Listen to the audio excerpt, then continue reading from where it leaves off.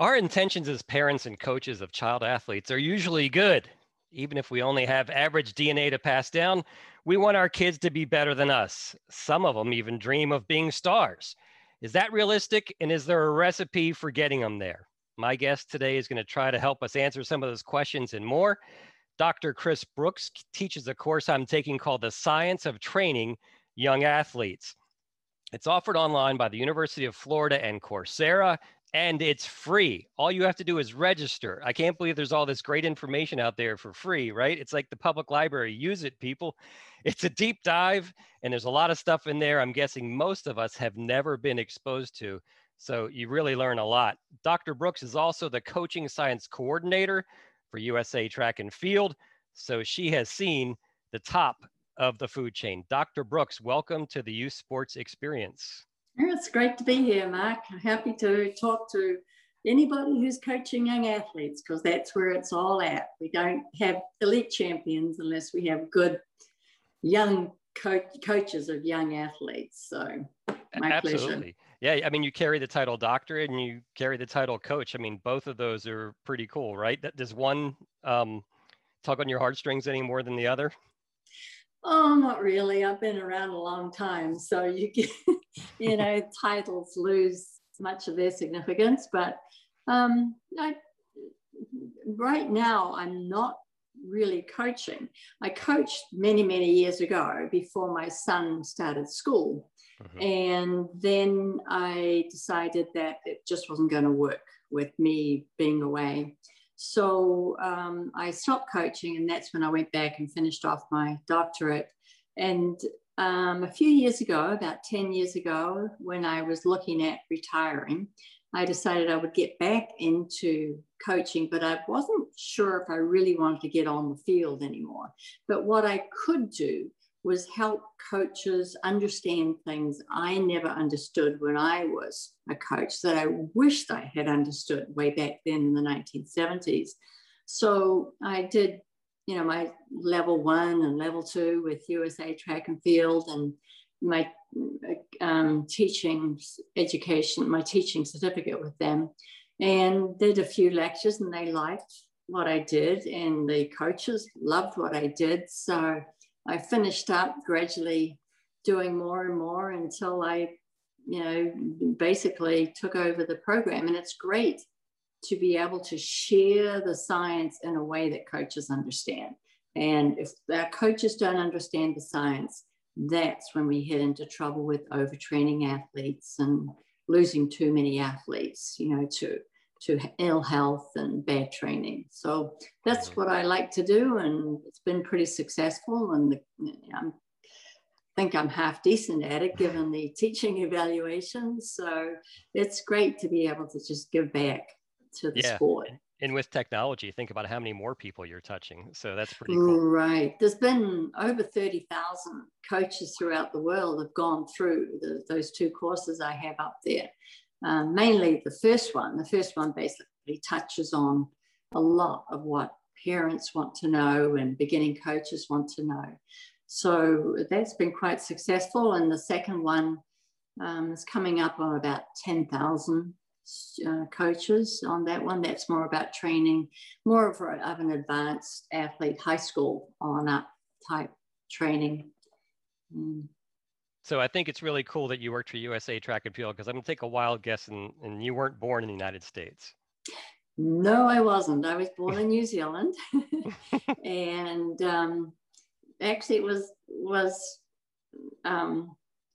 very stunning to me when I first came over, because in New Zealand, track and field was integrated with men and women, boys and girls, all the way through. And I came over here, and of course, the women didn't even have a track and field program. I went to Penn State to the biomechanics lab, and actually got the only indoor track was in the men's gym. And I actually got thrown off that track because I wanted to do a workout when it was snowy outside. So we've come a long way since then. The women didn't have an indoor track. Much to my chagrin, I was escorted off that track, which I absolutely did not understand. And then it so happened that Title IX was coming in at that time, and they had to start a women's program at the women's track and field program at Penn State. And the dean knew that I had been in track and field when I was growing up and asked me if I would coach. And of course, I said yes, never having coached a minute in my life, although I did feel like I understood a lot of the science by then. But that's how I got into coaching, just by pure luck, really. Not many women made it through more than about 7, 8, 9 years. It was a tough time for female coaches and female athletes, actually. And then gradually, because they started to integrate the program. About that time, I decided it was time for me to, to quit coaching and go back and get my doctorate and become a little bit more stable in terms of less travel for my son. And, just years went by, and all of a sudden I felt like I needed to get back and do something with the science that I'd learned all those years. So this is what I've been doing. I can thank you for helping blaze the trail, for female athletes, because clearly I'm living the benefit. My wife is a women's basketball coach at University of Maryland. So, you took some hits for the rest of us. So thank you. but there were a couple of tough women who survived, and especially the women basketball coaches. But most of us decided, this is not worth it. So, go back, do something else. But it's come a long way, and I'm glad for the women that it's come. There's still a long way to go, I think. But we've certainly, at least the women get a shot at the university. And I think it's benefited all age groups now, even the young ones. Right. You're getting better coaching. Right. So the science of training young athletes. In my little introduction, I talked about, parents, we have great intentions. Is there a recipe for us to follow that can overcome our average DNA that we have to pass on? Well, you have to decide what you're in the sport, what the kids are in the sport for. A lot of it is for good health, fun, enjoyment, all the things that kids like to do when they are going through those early ages, and giving them the physical literacy skills. So you really are not worried too much about whether they have the DNA. You don't know if they have the DNA or not until they're about, or at least through puberty. And then you can start to see if there is any potential there. Up to that point, the best thing a parent can do is to get everybody, even the slow, the late maturers, a chance to develop the skills that they need for a variety of sports. So when they get through puberty, they can get into the sport that they're most suited for. So I've had this conversation before with other, youth sports parents, and when we're watching, our young prepubescent kids play, sometimes I try to politely say, don't get too excited by, what you see right now, because puberty comes along and it's a game changer. It changes everything, and different kids may be the ones leading the way. And you hit on this, when you talked about the late bloomers versus the early matures, you talked about it a second ago, and you also talk about it in the course. Correct. The little puny person on your team, they may be the next Olympic champion. And unfortunately, we lose a lot of those kids because they're ridiculed, because they're not doing well, or they're not put on the team or on the, in the competition because they can't score points. And yet, and as a result, they get discouraged, or they don't develop their skills. That's one path that they might take. The other path is they get pretty stubborn and say, I can do this. And they actually can develop much better skills than the early maturer. And that's one of the reasons that when these kids get through puberty, they have pretty decent technique compared to the early maturer who's gotten away with poor technique, because they can win by doing almost anything, and they don't feel like they have to practice quite as much. So watch that little puny kid. That could be the next talent, that we're looking for. Right. So it crossed my mind, when I ask, is there a recipe to overcome our DNA? What we're really talking about is the age-old argument, nature versus nurture, right? And I mean, where do you fall in that great debate? We know for sure, the science says that being good at sport is about 50% genetics. This one when they get through puberty. So we know that it's about 50%. The other part of it comes from training and also the environment. What kind of environment are you putting the kid into so that they develop their physical literacy skills? So there's a huge component there that's not genetic. Now, if you don't have good genetics, you'll never be elite, but you can become pretty good. And if you don't have good genetics and you're close to the elite level, you can beat the person who does have better genetics than you, just because you've got better technique and you've done a better job training and had a better environment, improve your diet. So the same as for kids, that they may not have speed.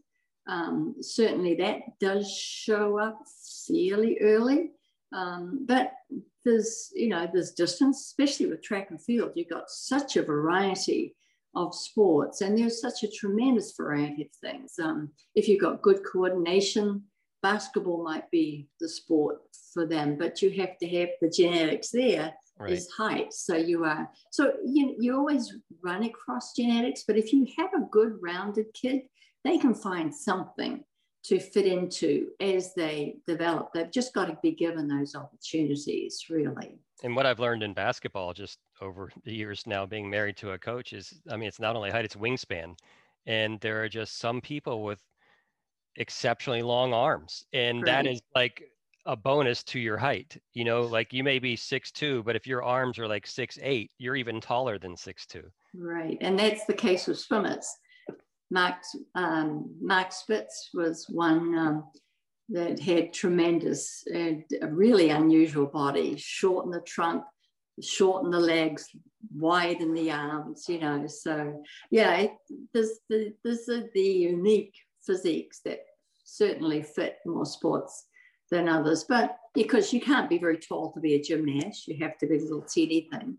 So, but there are a lot of sports. Soccer is very much a medium build, a good combination of aerobic and speed.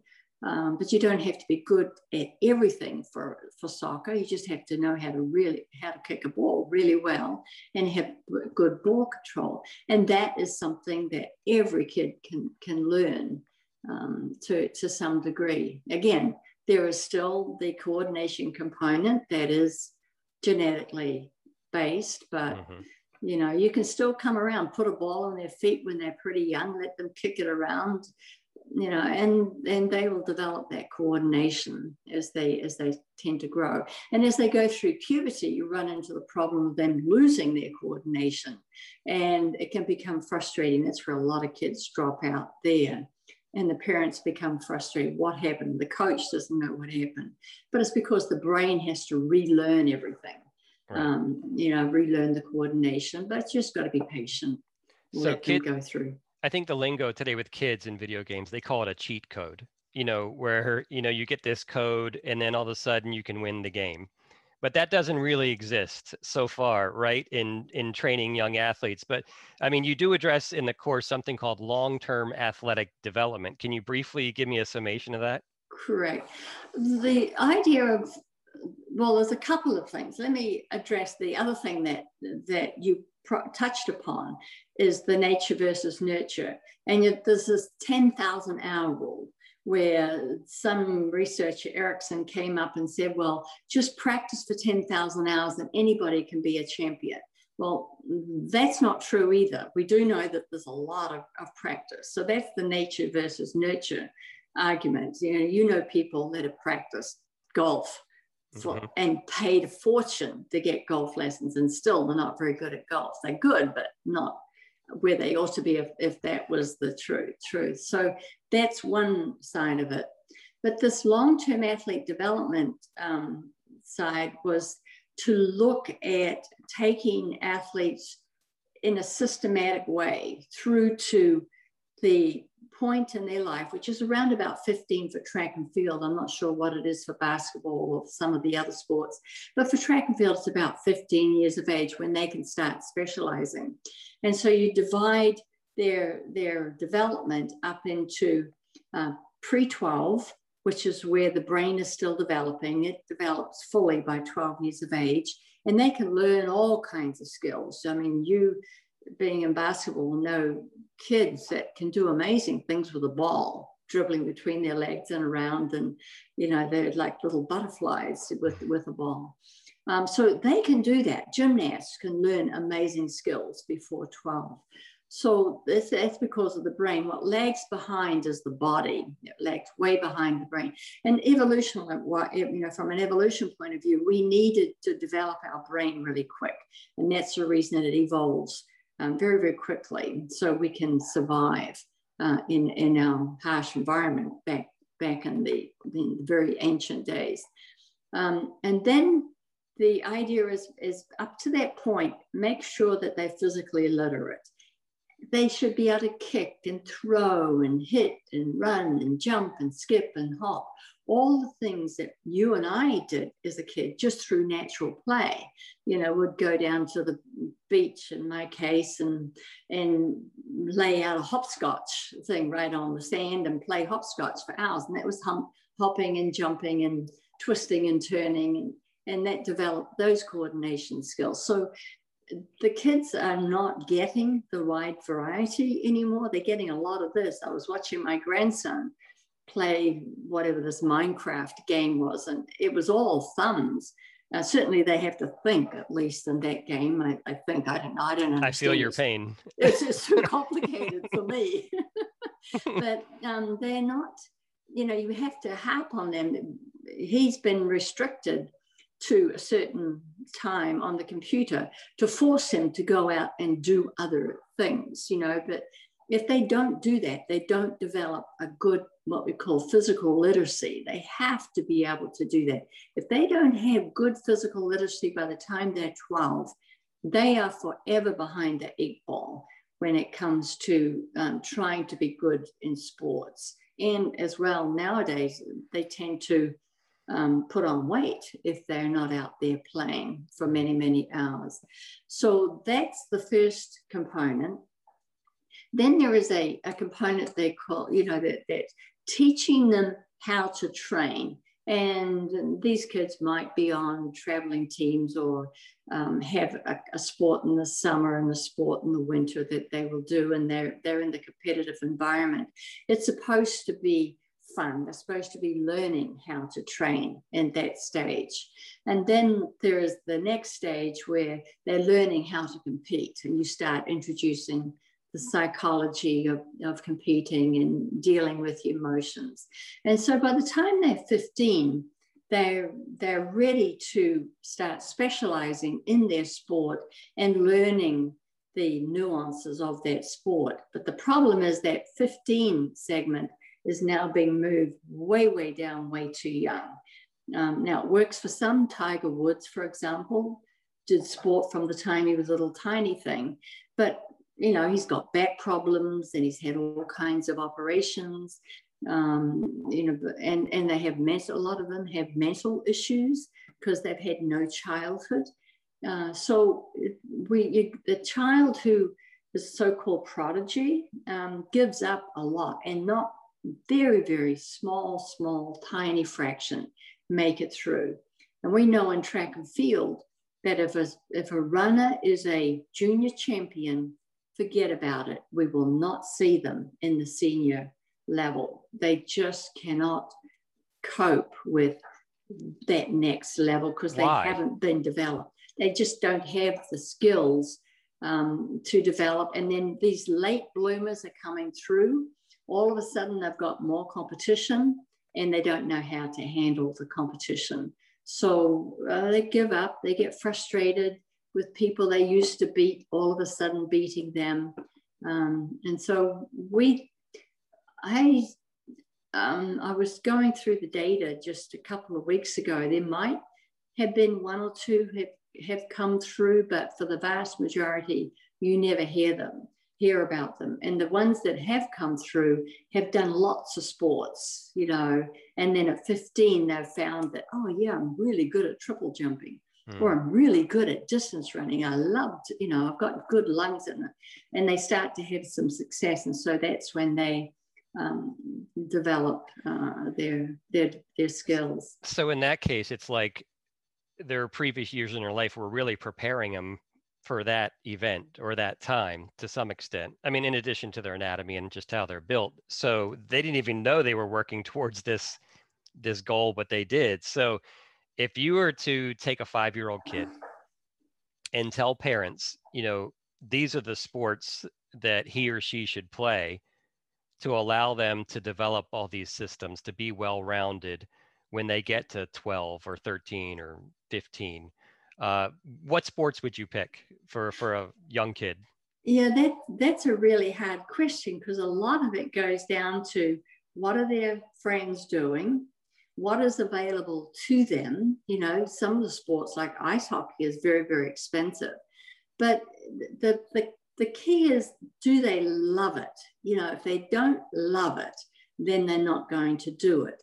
And then to make sure that it's a different sport, like having a throwing sport in one season and a leg sport in another season. And, you know, if you have a third season, maybe a combination of the two. But just let them pick the sports that they love, let them get out and play.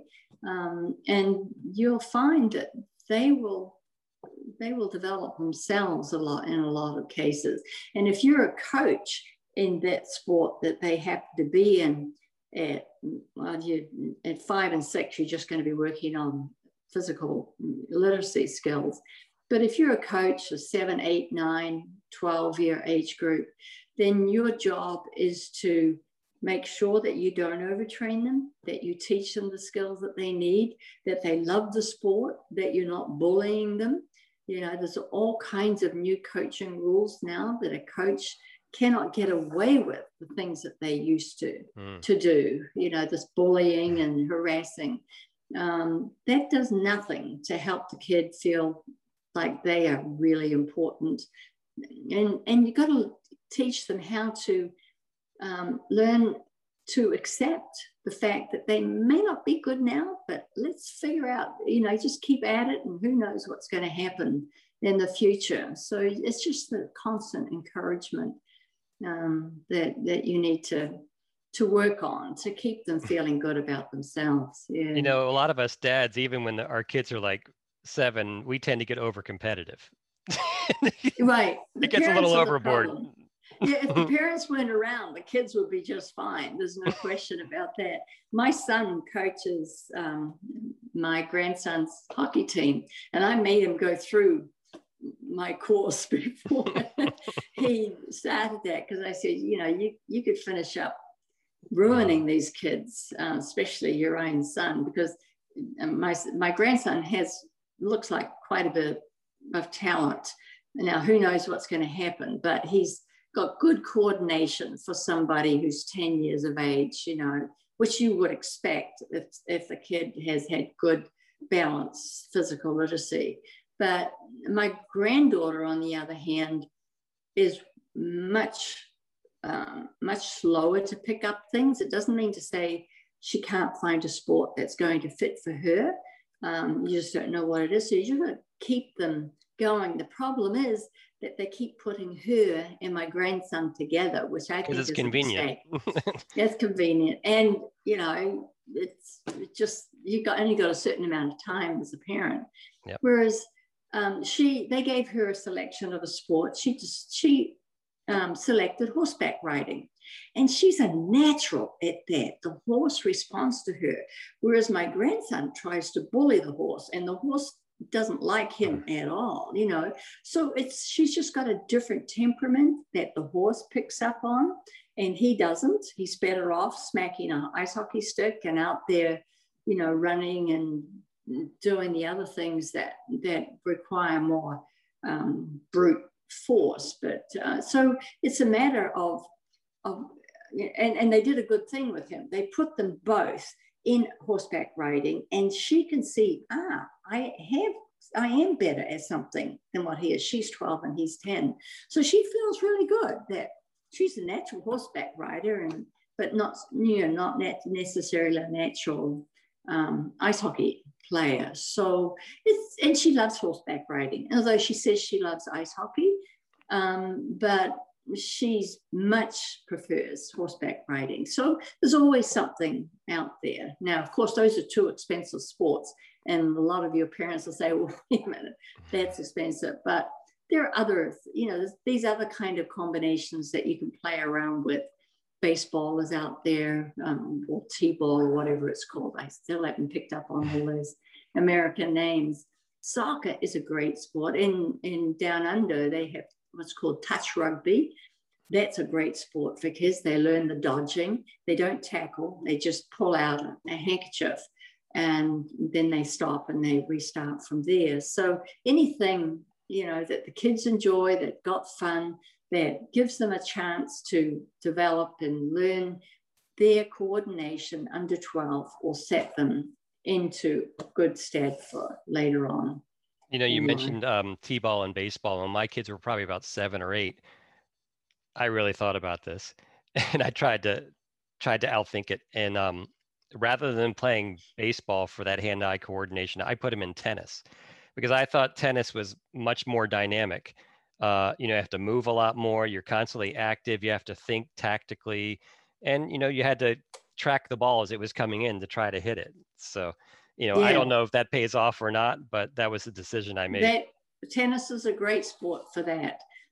Probably better than T-ball, actually, because they've got a bigger racket to hit with. Mm-hmm. Well, T-ball, they hit off a stand, right? They hit off something. Yep. Yeah. So it's, anything, tennis is great. We've got the grandkids in playing tennis as well, as not as a particular sport. They don't belong to a club or anything, but just to get out there and hit the ball around, just for that coordination. We talked about the long-term athletic development plan briefly here, and you get into it much more in the course. And there are protocols, I guess, for each phase, depending on the age of the kid. When you look around in the US at different sports, or even around the world, is there anybody that's figured out how to do this better than the others, whether it's a country, or maybe it's US hockey, maybe it's US soccer? I don't know. What have you seen? Any country in the world is better than what we are. And that's because their system is different. Canada has a great system, a club system. Australia, New Zealand, England, any country that's based on a club system. The only sport that falls down on this, even though they have a great system of developing their kids, is soccer, because they're in such big competition to be able to identify the next future talent, that they tend to lose a lot of soccer players because they over push them too early or identify the kids incorrectly. But they're under financial pressure. But most European countries and Canada, Australia, New Zealand, it's based on a club system. The problem with the United States is that it's based on the school system, and it's a competitive system right from the get-go. So it's the coaches in those systems in their high school and in college system are selected based on their ability to win and produce teams. So that's kind of has set the United States back. Soccer in this country has a long-term athlete development. Hockey does, ice hockey. I think field hockey does too. Archery, I know I work with archery. They are trying to develop.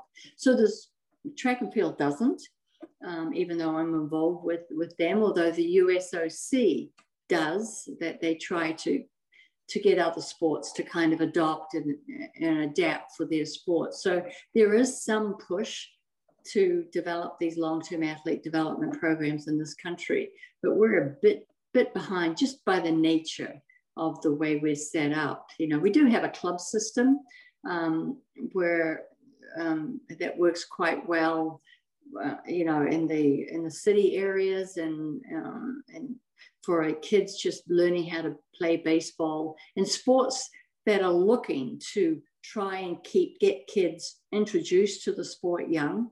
I know gridiron or American football is losing football players just because of the head injuries. Soccer ran into that trouble too. So everybody's trying to address it, but it's tough to implement, as I discovered working with USA Track and Field. Having now lived it as a dad, seeing youth basketball and youth soccer, even though globally we're much more dominant in basketball, soccer actually has a much better plan for kids. When I compare the two, soccer, they believe in shrinking the number of players at younger ages, whereas basketball, you largely still see 5 little kids against 5 other little kids. It's a jumbled mess out there. There's no room to operate. It doesn't allow most of the kids to touch the ball, whereas in soccer, they reduce it. I think you start off maybe 4-on-4 with no goalie. So each kid has to touch the ball more. It's on a smaller field. Basketball is a little bit more like the Wild West in this country. And it's almost like Darwinian, who rises to the top rather than having an actual structure. Yeah, I don't know about the structure of basketball. I do know soccer has a good structure. It's based on the European structure, and ice hockey basically has picked up on that one too. And I only know about that because my grandchildren are involved in that. But yeah, soccer has done a great job. Part of it is because the field is so big that a kid cannot touch the ball enough if they play them on these big fields. So they've had the skill of kicking a ball and maneuvering a ball is so crucial to soccer. They had to shrink it down so that a kid is forced to touch that ball many times in practice. But if you just throw them on a field, only a handful of the better athletes will get to have a good practice. So yeah, soccer, you're right. I don't know where basketball has come down on this. But USA Basketball has tried to create a curriculum, but there's just not as much formal structure in the youth basketball world as there is in the US youth soccer world, even with coaching licenses and things like that. Yeah, coaching licenses are a bit hit and miss as they kind of go. But the intentions are good. yeah, it's better to have something than nothing. Right. But yeah, I think it'll come because it's going to have to come. We can't afford to be losing kids to obesity, which is what we're doing right now. If they in video games and all this other stuff that's going on in our young child's world. And I've always joked with the track and field coaches. I said, we better hope that McDonald's succeeds throughout the rest of the world in making their kids fat, because we're not going to be able to compete with them if they don't, So flooding the world with fast food. Right. Root for McDonald's to get entry into the rest of the world. But that's going to be an issue. There's so much competition for the young body, really. And of course, the US has been pretty successful in sports, all sports. And it's basically because of our population. You can ruin a lot of kids and just need that small handful to go through, because you're competing on the international level with just a small portion of the population, very tiny portion. Whereas if you're a small country like New Zealand and Australia, which is a little bit larger, you really have to work hard to get sufficient kids through to be competitive at the elite level. Mm-hmm. We are now entering we are in the era of, knowing the human gene code and attempting to guess a lot of things based on DNA. Are we going to now see genetically manipulated, babies for athletic purposes, or are we going to get a reading of our infants' DNA, and then they're going to tell us right there in the hospital, Well, your son or daughter is built for this sport, that sport, and another sport, so this is what sports they should play. Uh, it could end up that way, not that young. It takes a while for their body to basically settle down. So maybe by 5 or 6, you could see that. But I read a really interesting scenario. We know that the type of training an athlete does or a young person does changes the fiber types. We don't know a lot about it, but we do know that, the so-called fast and slow fiber types can be changed through training. And the argument was, well, if we know this, then what is to stop some country from going in and manipulating the number of fiber types that they know are necessary for that sport? For example, we know a sprinter needs a whole bunch of these very, very fast fibers. And we know from training how to train them, or at least we have some suspicions of how to train those.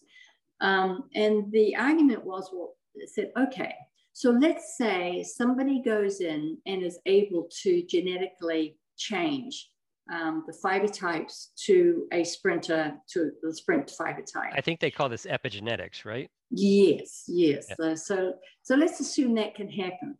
Okay, so that sprinter has had their fiber types altered. Now that sprinter goes and does an all-out sprint. What about the bones? What about the ligaments? What about the rest of the body that has to support this new fiber distribution? That athlete who's been genetically altered like that will destroy themselves, will blow themselves up basically with destruction. They'll either break bones or pull ligaments. So they're going to have to learn a lot about how to make sure the entire body is adjusted. They can't just work on one thing, and that's a ways off. But there has been discussions about this, changing enzymes, changing whatever else they need, changing the size of the person. They can change the size of the person now, but what the consequences are, we're not sure about that. And right now it's basically illegal to do anything that's artificial, an artificial change of the body in any way. Yeah, I think the closest I can think of off the top of my head was Yao Ming, the Chinese basketball player, who I believe they basically had, one of the tallest Chinese female players and one of the tallest Chinese male players. They got together, I think maybe they got married. I don't know. They had a baby, and it's Yao Ming, and he's gigantic, and he actually made it to the NBA. Totally legal, and that doing it that way, because there are chances are that wouldn't happen too. But no, that has always happened, where athletes have always married other athletes. And so you see the kids, chances of kids coming through and being good athletes are much higher. That's just natural selection, just because those are people I've come in close contact with.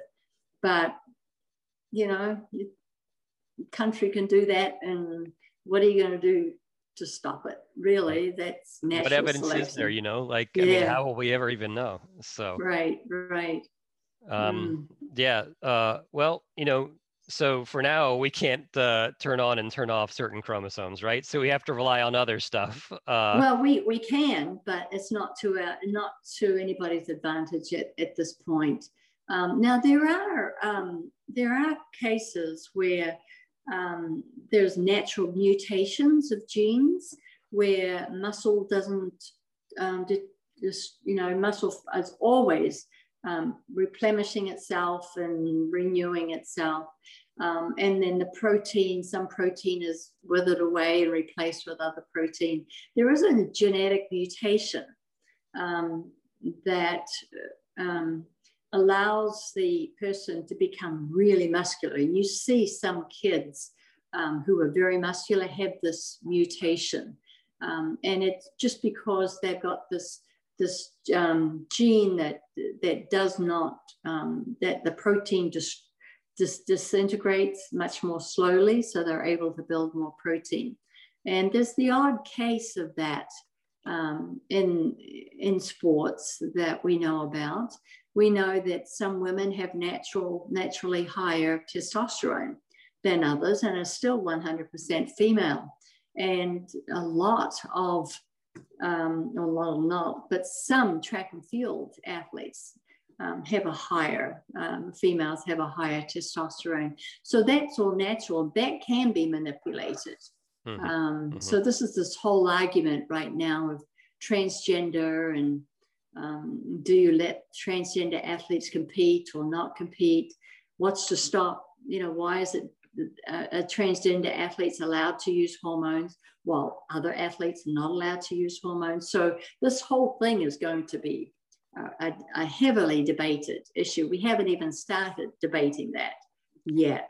That's beside the point of them having opportunity in sport. This is a whole other issue completely. We're talking about the elite level.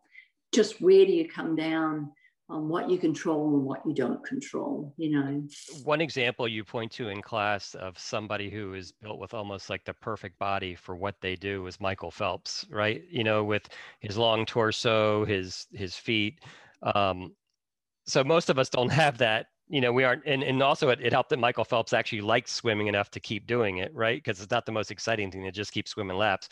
But you also mentioned windows of opportunity at certain ages where there are windows within a kid's childhood where certain things can be maximized, whether it's their speed, maybe it's their strength, maybe it's their coordination. Now they may have a limited ceiling, right, based on their genetic inheritance, but there are windows for kids to maximize. Though, can you briefly summarize those for us? Right. They're called windows of opportunity because that is when the child needs to have those particular skills. One example is working on any kind of speed, and there's a window of opportunity between, I forget the exact name, I think 9 and 12. It's in the course women. If they want to know exactly. You're right, it's in the course, and I can't remember all these details, but that coincides with the child's brain development and nervous system development. Now, after puberty, there's another window for speed development, and that coincides with their energy system development. So the idea is that if you hit them when the body is prepared to develop that particular, if you know what you're developing, you want neurological speed, you want, you're training everything to get the body moving quickly. Then after that, you're working on the energy systems. That's when they mature enough you can train those. So there's 2 windows of opportunity for speed. There's a couple of windows of opportunity for strength. Before puberty for women, there's an opportunity for strength development, although there does not appear to be for boys. But the main window of opportunity for boys is after puberty, when they have got this huge spike in testosterone, or just before they end puberty. So you can start developing their strength during that time. And the whole idea is to try and hit the areas where the body is prepared to adapt to that specific type of training.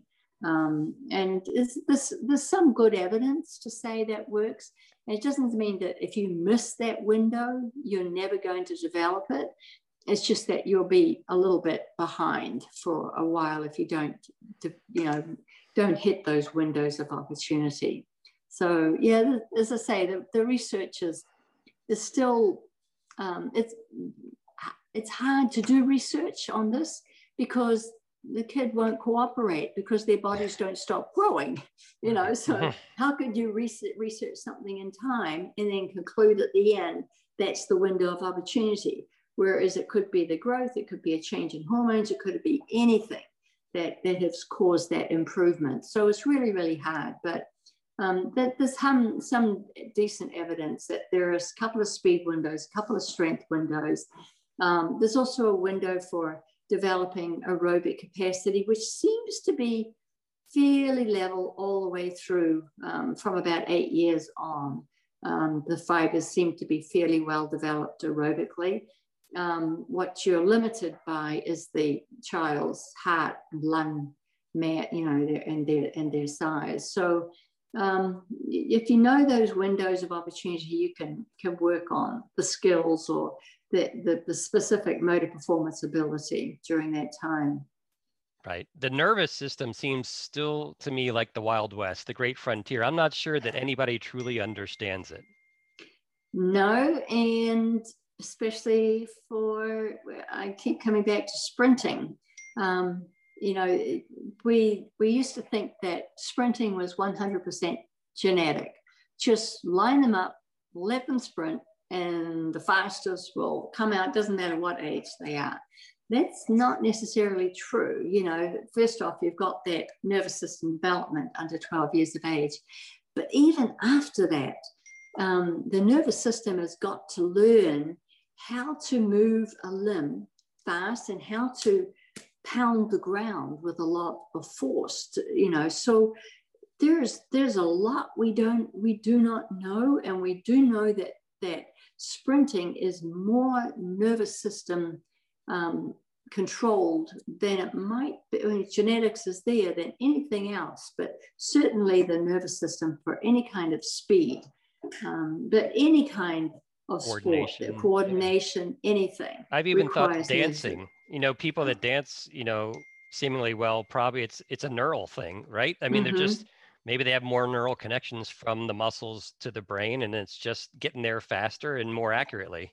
Yeah, it's their brain's ability to perceive where it is in space, where the limbs are in space, and where it's positioned in space. And that takes a lot of training. That's where the 10,000 hours comes in, really. They can have good coordination and do lots of things. You can have somebody who can run their, little kid, 12-year-old who can manipulate the ball, put them on a court with a more experienced basketball player, and he doesn't have a show because other things need to be developed. Perception of others around you, perceptions of anticipation of where that team member is going to go next.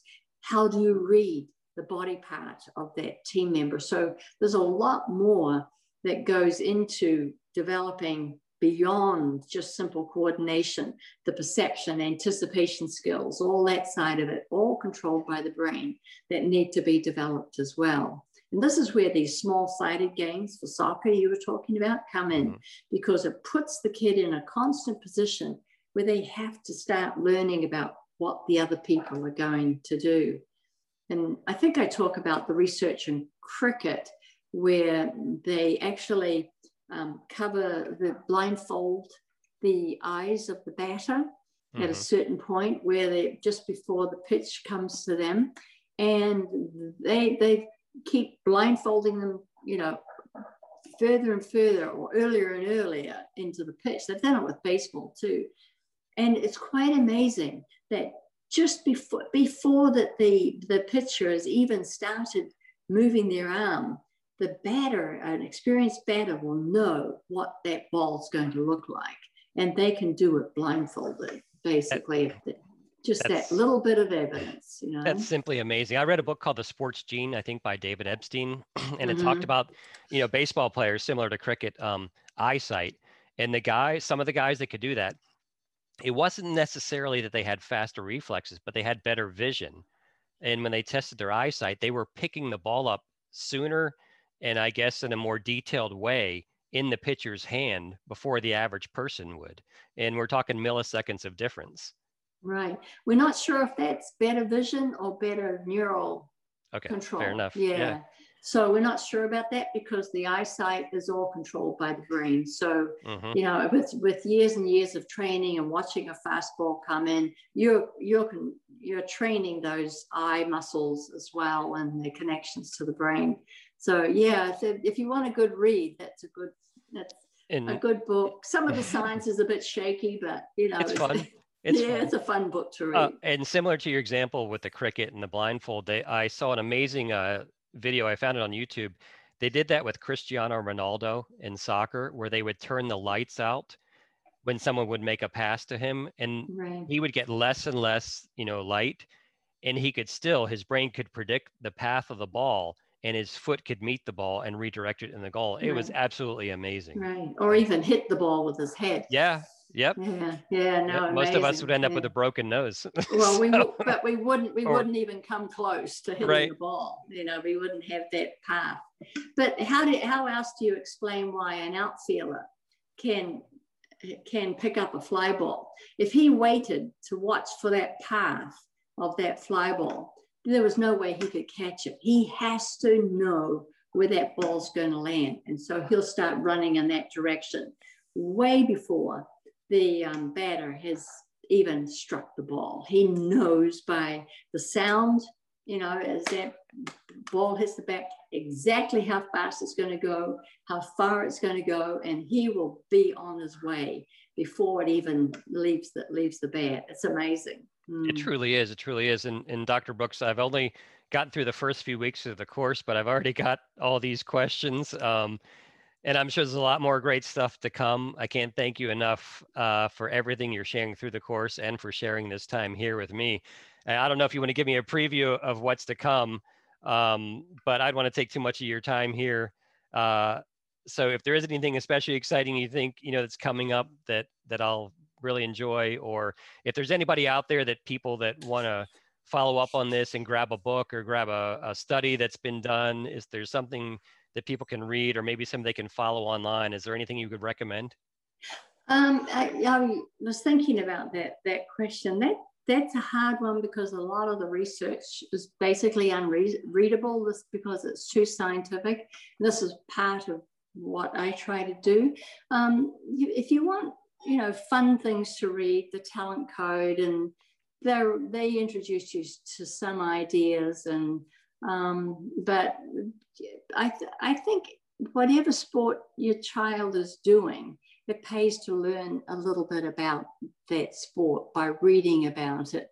It's fun to learn about the history and, you know, who the good players were and what they were like as kids. And, you know, you can set little, if your child has an assignment for school, a history assignment, then maybe they can explore, and they love baseball, maybe they can explore how one of the famous baseball players, how they became a good baseball. What did they do in childhood? There's usually a lot of material now on the internet about their childhood and their development.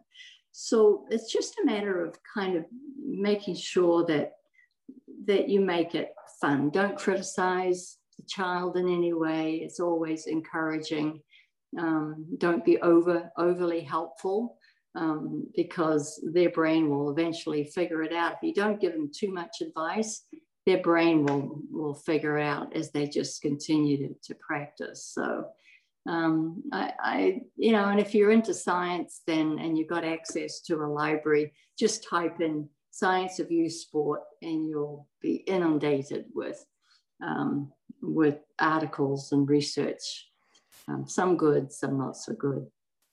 Yeah, well, Dr. Brooks, I hope we can do this again as I continue through the course and get a lot more questions in my head. So okay, where are you in the course, Mark?